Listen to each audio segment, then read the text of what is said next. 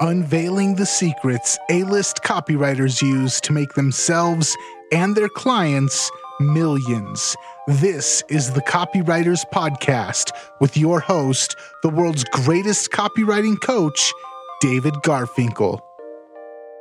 All right, welcome back to the Copywriters Podcast with your host, the world's greatest copywriting coach, David Garfinkel. David, how are you doing today? I'm good, Nathan. How are you? I'm fantastic, and I'm excited to jump into this week's episode. We've got a continuation from last week, and I'm excited about what you've got lined up for the listeners today. Indeed, we do. So you've probably heard the old, very true saying goes like this: writing is rewriting. And you probably know by now that means you rarely get it 100% right on the first draft. Fine. But the question is, how do you know what to rewrite? I mean, how do you even know what to look for? And we covered half of those things in last week's show. Today, we'll get through the other half. You see, I realized every time I critique copy, when I start out, I look for the same things. There are certain things that any piece of copy needs to have, certain tests it needs to pass if it's going to work in the marketplace. And like I said, last week we looked at 5.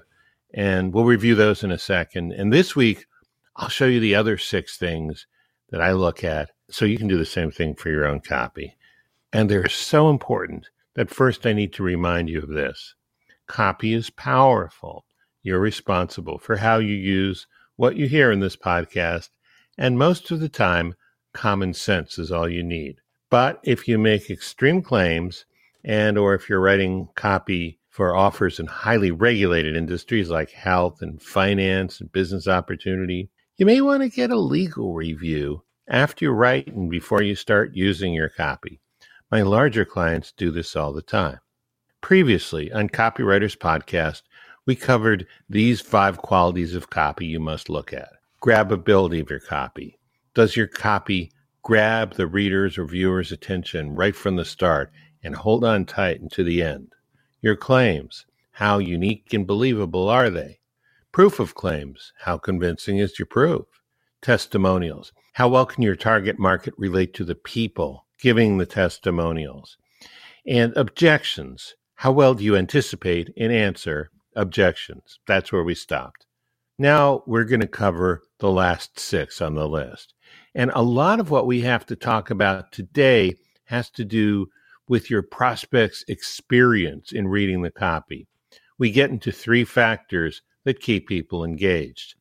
But we'll also cover 3 factors that are crucial in deepening your prospect's understanding of what your product can do for them. That in turn deepens their desire. And you know what happens next? That magical sound. Ka-ching. Okay, sounds pretty good. Let's get started. So number 6 on the list is flow factor. I'm not talking about being in that coveted flow state everyone wants to get into when they're writing. Now, being in a flow state actually helps you create copy with the flow factor. But let me define what I'm talking about here with the flow factor. It has to do with the copy itself and how well that copy develops and refreshes curiosity in the reader, how effective you are with your subheads to keep your reader engaged when they get to a subhead, how smooth are your transitions, and how well do you keep building anticipation right up to the close. All right, let's start with a couple of don'ts to begin with. If you want your copy to flow, don't expect rigidly following a formula is going to do it for you, okay? It's not mechanical paint by numbers. And on the other hand, don't get so free and unstructured and spontaneous that you're just randomly throwing words around the page like you're throwing darts because they popped into your mind, and expect that copy to flow. Okay, so where does flow come from? Here's where it comes from. It comes from knowing what you want to say, figuring out the steps to get from the start point to the end point, writing those steps down, and then forgetting about them and just writing as conversationally as you can. Remember, in real life, one thing always leads to another. It's not always as neat and tidy or entirely logical as we might want it to be, but it is sequential and continuous. Your copy needs to be the same way. Events should be connected to each other and probably in chronological order. Causes should lead to effects. So here's one way to check that your copy has flow. It's to read it out loud, especially to another person, and notice where you trip over words.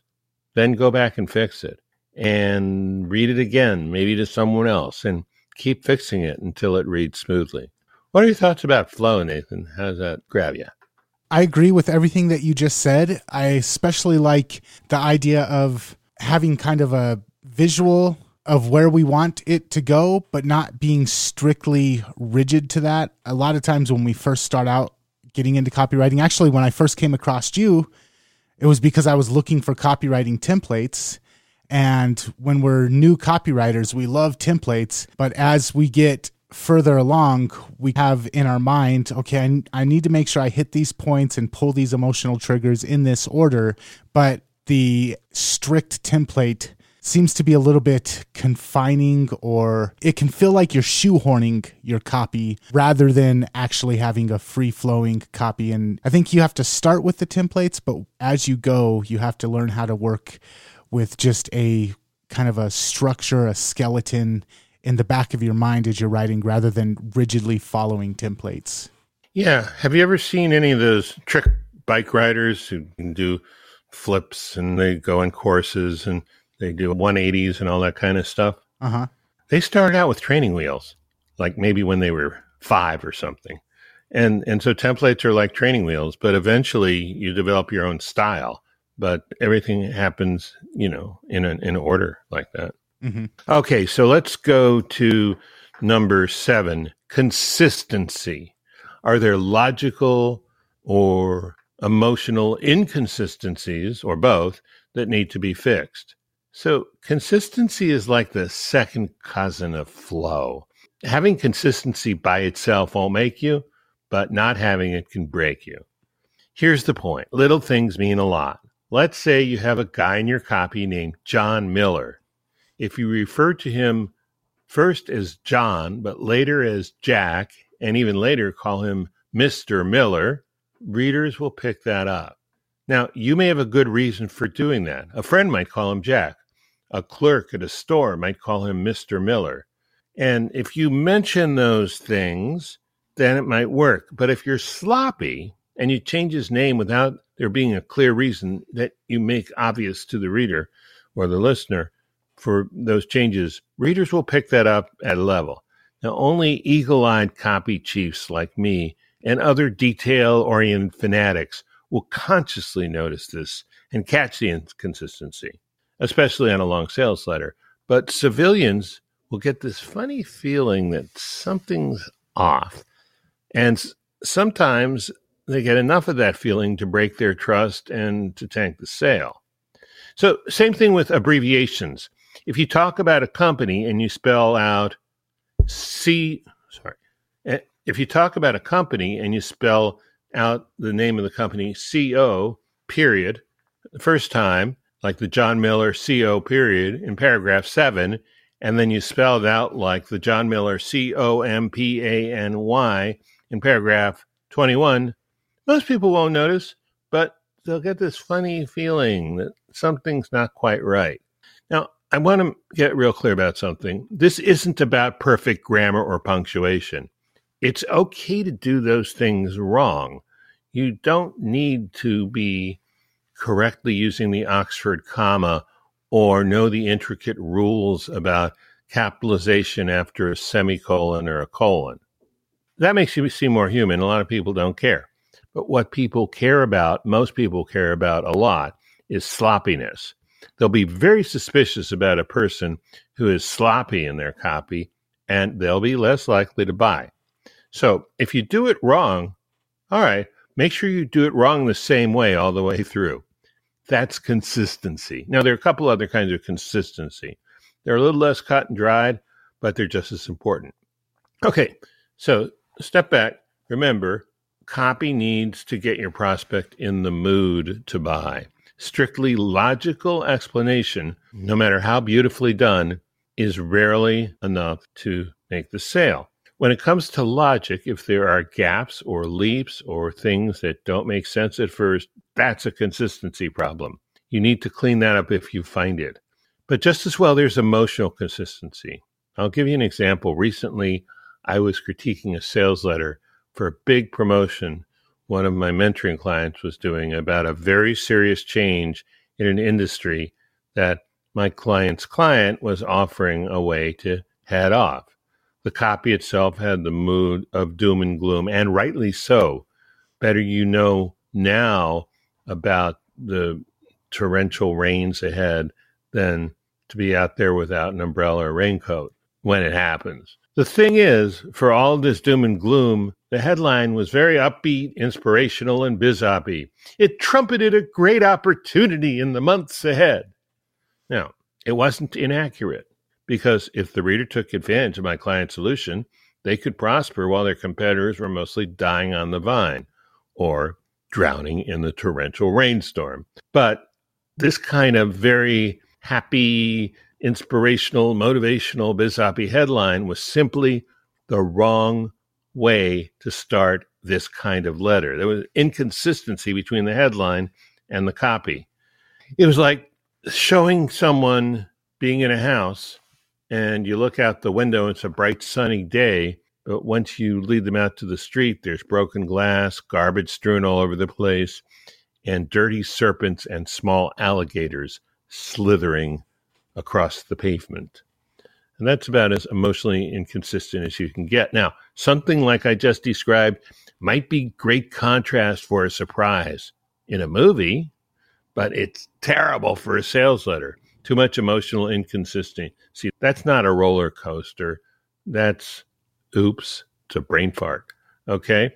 So watch out for emotional inconsistency too. Nathan, let me know what you think about all of those inconsistency points.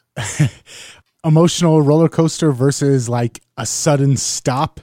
The other thing you talked about a lot about the subconscious, even if their conscious mind doesn't catch it, the subconscious is little triggers or little red flags are going up that they might not even realize why. That's one problem, but the conscious mind might also catch it. And if the conscious mind catches it, it's going to cause an abrupt stop. They're going to stop and say, well, is he talking about Mr. Whatever? Or is he talking about John? Or is he talking about Jack? Is John and Jack the same person? And as soon as they start asking themselves those questions, they're no longer reading your sales message. That's right. It gets them out of the emotional space and into the critical mind, and you've lost all the sales momentum that you'd built up. Mm-hmm. Great point. Okay, let's move on to number 8, rapport and empathy. The question here is very simple. When you're reviewing your copy, how well do you make your prospect feel comfortable with the languaging and the tone and the message that you're using? If this whole question is obviously given to you, great. But if it's not obvious, it's easier to understand this first by mentally changing places with your reader and looking at someone else's copy. So it's not your own. And review someone else's copy this way. When you as a prospect read that copy, does it speak to you? And if it does, why is that? What did the copywriter do to make you feel at home with the copy? Now, think about copy that feels off to you. Maybe it rubs you the wrong way, or maybe it doesn't bother you, but it doesn't reach you either. Ask yourself, why is that? If you think about it, I bet you'll find that the copy you feel at home with seems to speak your language, and the copy that doesn't draw you in doesn't speak your language. Okay, now that you get that idea, understand that your copy has to speak to your customer in their language too. And if you don't really know what their language is, or you really don't know how to write like that, the best way to develop and rapport and empathy with people in the market is to get to know them. And the best way to get to know them is simply to talk to them. Now, I remember my first sales training, and we are talking 35 years ago. And during the role play, the sales trainer would say, rapport, like it was some kind of mechanical process that you just sort of had to get through before you could close another sale, and didn't have any emphasis on sincerity or human contact or connection. And at the time, I didn't know, whatever. Okay, rapport. By contrast, I remember a good 20 years later, 15, 20 years later in my graduate coaching training, we would spend hours. I mean, imagine this, 2 people in chairs, and then everybody else was circled around them, watching them. And we would practice how to ask questions and really listen, really keep eye contact, really pay attention to the tone of what was going on under the words. And it got a little too heavy at times. Remember, this was California. But I'll tell you this, we really learned how to develop rapport at a deep level. So remember, whatever you can do to develop rapport with your prospect in your copy, make it as sincere and heartfelt as you can. Stephen Covey, 7 Habits for Highly Effective People. One of the things that he really hammers home is seek first to understand, then to be understood.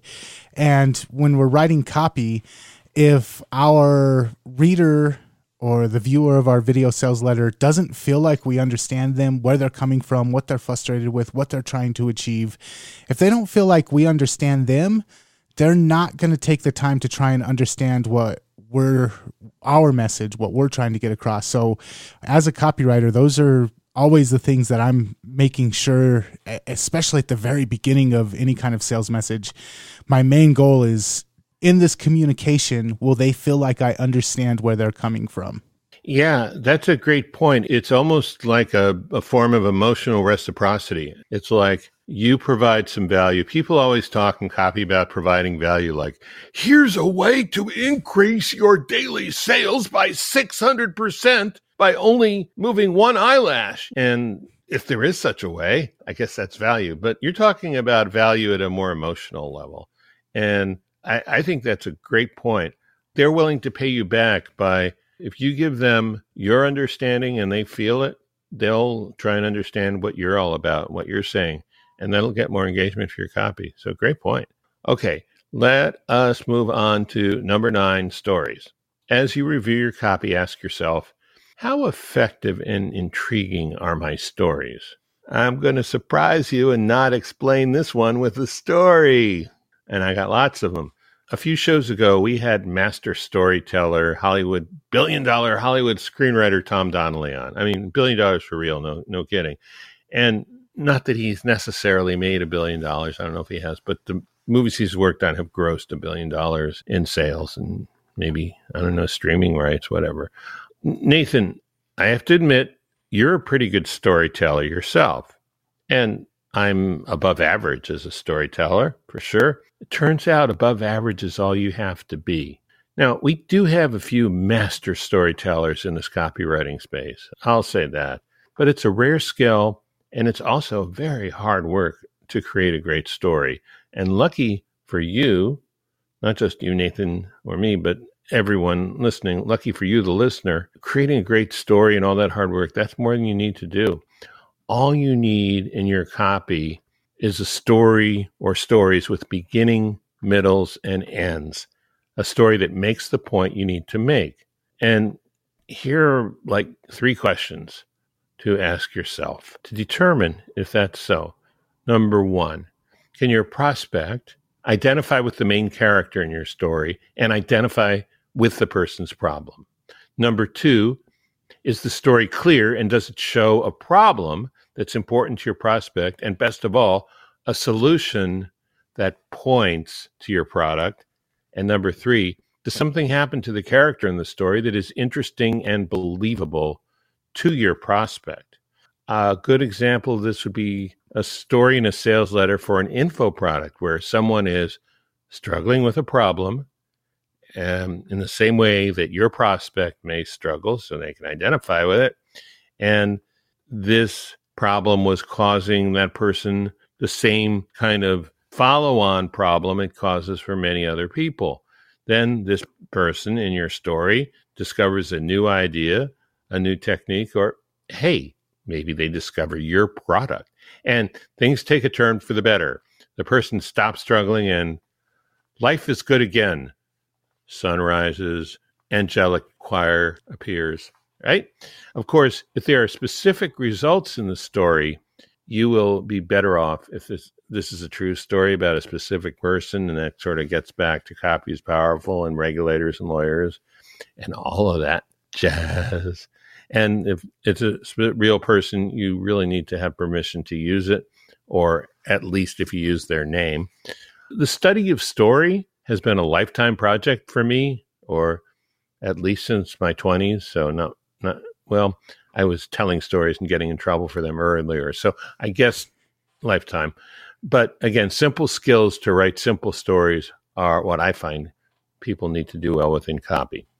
And of course, the better your story or stories, the better your copy will perform. But don't agonize over story. If one, prospects can identify with the character and in the story and their problem, and two, if the story is clear, and three, something interesting happens to the main character of the story, if you can get those things covered, you're good to go.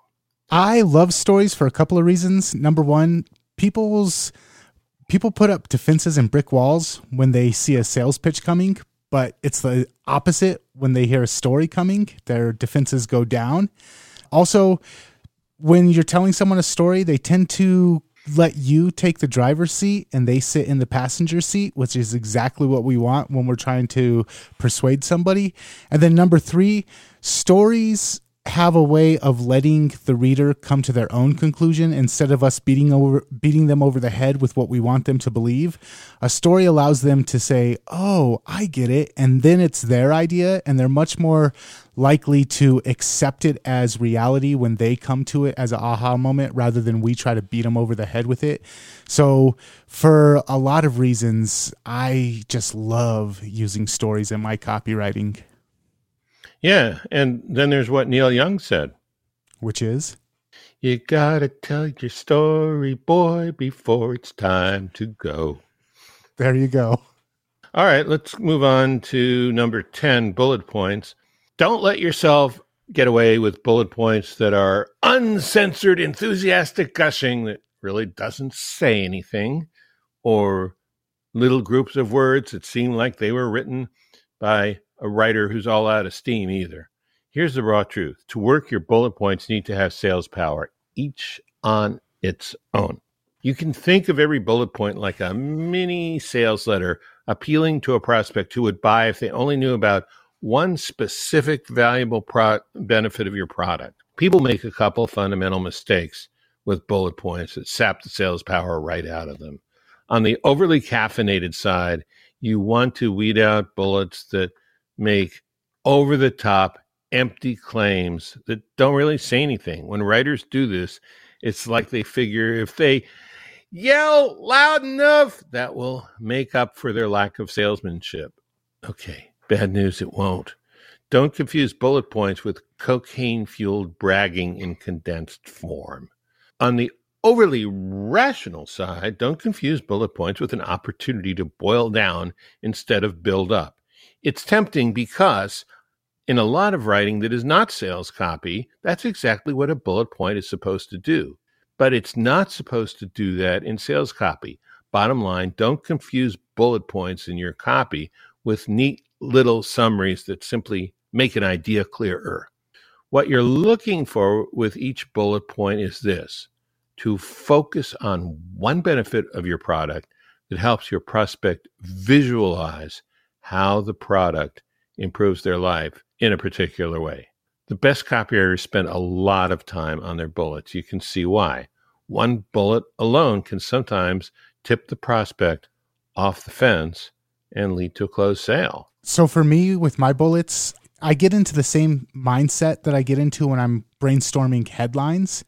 The way that I come up with bullets is usually very similar. A lot of times it's curiosity invoking, and a lot of times it's overcoming objections. So if I know my prospect has this sort of objection about themselves or about the promise or about why it's not going to work for them, a lot of times my bullets are just the reversal of that. It'll work for you because of this, and you can find out more on page 84. And so I think a lot of times people just kind of spit bullets, they just kind of vomit them onto the page. When I'm writing bullets, I'm very consciously going for two main things. Number one, I want to evoke curiosity. And number two, I want to make sure that I'm alleviating any of the objections that they have. And that seems to work for me, but I wonder what your thoughts are on that. Well, my first thought is you're consciously trying to do a specific job that's going to advance the sale with your bullets. And that's more than most people do. Now, I think your question was, what do I think about the particular things that you're doing with your bullets? And I think they're really good. In terms of evoking curiosity, if you do it in the right way, it can just make people want the product more. And in terms of answering objections, I've never heard of anyone talk about that before, but I think that's a brilliant innovation because no one's looking for that there. You know, they're looking for, oh, so tell me more about the product. And so their defenses are down. It's not quite their defenses are down as much as with a story, but a lot more than with your normal sales copy. So I think that's a really good approach. And just to clarify that, a lot of times somebody will have an objection like, say you're writing for the health niche and you're writing for a healthy diet, and people say to themselves, well, I would love to do that, but I've got kids, or what if I've got a vacation coming up and we always eat junk food on vacations and it's not going to work for me. One of the bullets can be something simple like how to get in and out of the grocery store, get the good food, and still not have to worry about leaving your kids unattended in the car, or how to make sure that you can eat right even when you're on vacation. So taking those objections that they might have and then turning them into an almost headline-like bullet that reverses that objection. And then they're like, okay, that was the one thing that was holding me back, but it looks like they have something that addresses that. And you can get that across in a single bullet. Yeah, I think that's great. And by the way, those are standalone benefits too. So you're really making your bullets do at least a couple jobs at the same time. I think it's really good. Nice. Okay, what do we got next? Next is your close. In face-to-face selling, as many as 82% of salespeople don't ask for the sale. And you know the old saying from Zig Ziglar, timid salespeople have skinny kids. Since copywriters are basically salespeople behind a keyboard, both things are true for us as well. A lot of copywriters don't ask for the sale assertively enough, and wimpy copywriters have skinny kids, if they have kids at all. So when you're going over your copy, make sure your close is as strong and appealing as possible. That means you started your call to action in clear and direct terms. You restated your big promise, either right before, right after, or during your close. And as long as the close is unmistakably strong, your big promise, when you're repeating it here, it can be either blunt or it can be indirect at this point. Main thing is you're trying to remind somebody, but you need to figure out what's going to work best there. And if your copy is online, as far as your close is concerned, it's also a good idea to test the whole order process, the shopping cart, and even that the follow-up emails come through and the upsells, all those things. Make sure there are no glitches before you go live. Before I wrap up, any thoughts on closes? I just like how you said, if they have any kids at all. Oh, thank you. I thought that was one of my best lines from this whole podcast. Other than that, no, I don't have any other closing thoughts. I just want to say thank you for putting this all together between last week's episode and this week's episode. The copywriters out there that are wanting to kind of run their copy through the ringer, we were able to provide some really awesome tips and tricks and hacks to really get the best out of your sales piece. Well, thank you. All right, let's wrap up. Just a little recap. The things we covered today: flow factor. How do you develop and refresh curiosity? How effective are your subheads to keep the reader engaged? How smooth are your transitions? How well do you keep building anticipation right up to the close? Consistency. Are there logical and emotional inconsistencies that need to be fixed? Rapport and empathy. How well do you make your prospect feel comfortable with the languaging of your message? Stories. How effective and intriguing are your stories? Bullet points. How much sales power does each bullet point have? And your close. How strong and appealing is your close? Finally, I've helped hundreds of people in more than 100 industries with their marketing, and my critiques have added a lot to their bottom lines, 4 figures, 5 figures, 6 figures, maybe 7 figures on one promo. What I told you today are the second half of the list of the first things I look at. There are other things I didn't have time to get into today.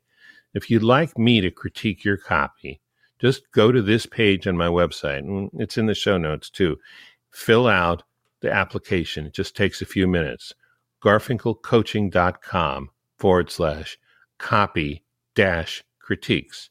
That's garfinkelcoaching.com/copy-critiques. I will also say, if you're just catching this episode and you want to get the first half of the list, then head on over to copywriterspodcast.com and you can find it there.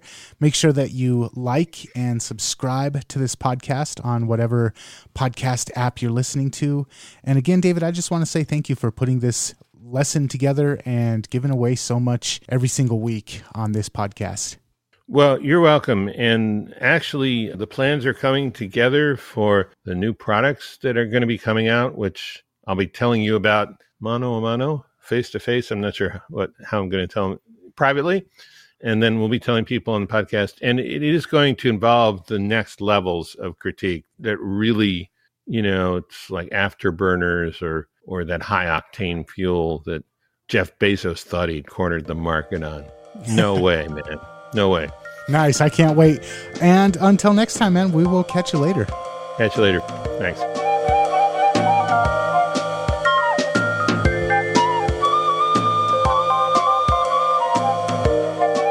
Hey, did you enjoy today's show? Want to help get it into the ears of more listeners? Be sure to subscribe, rate, and review on your favorite podcast app.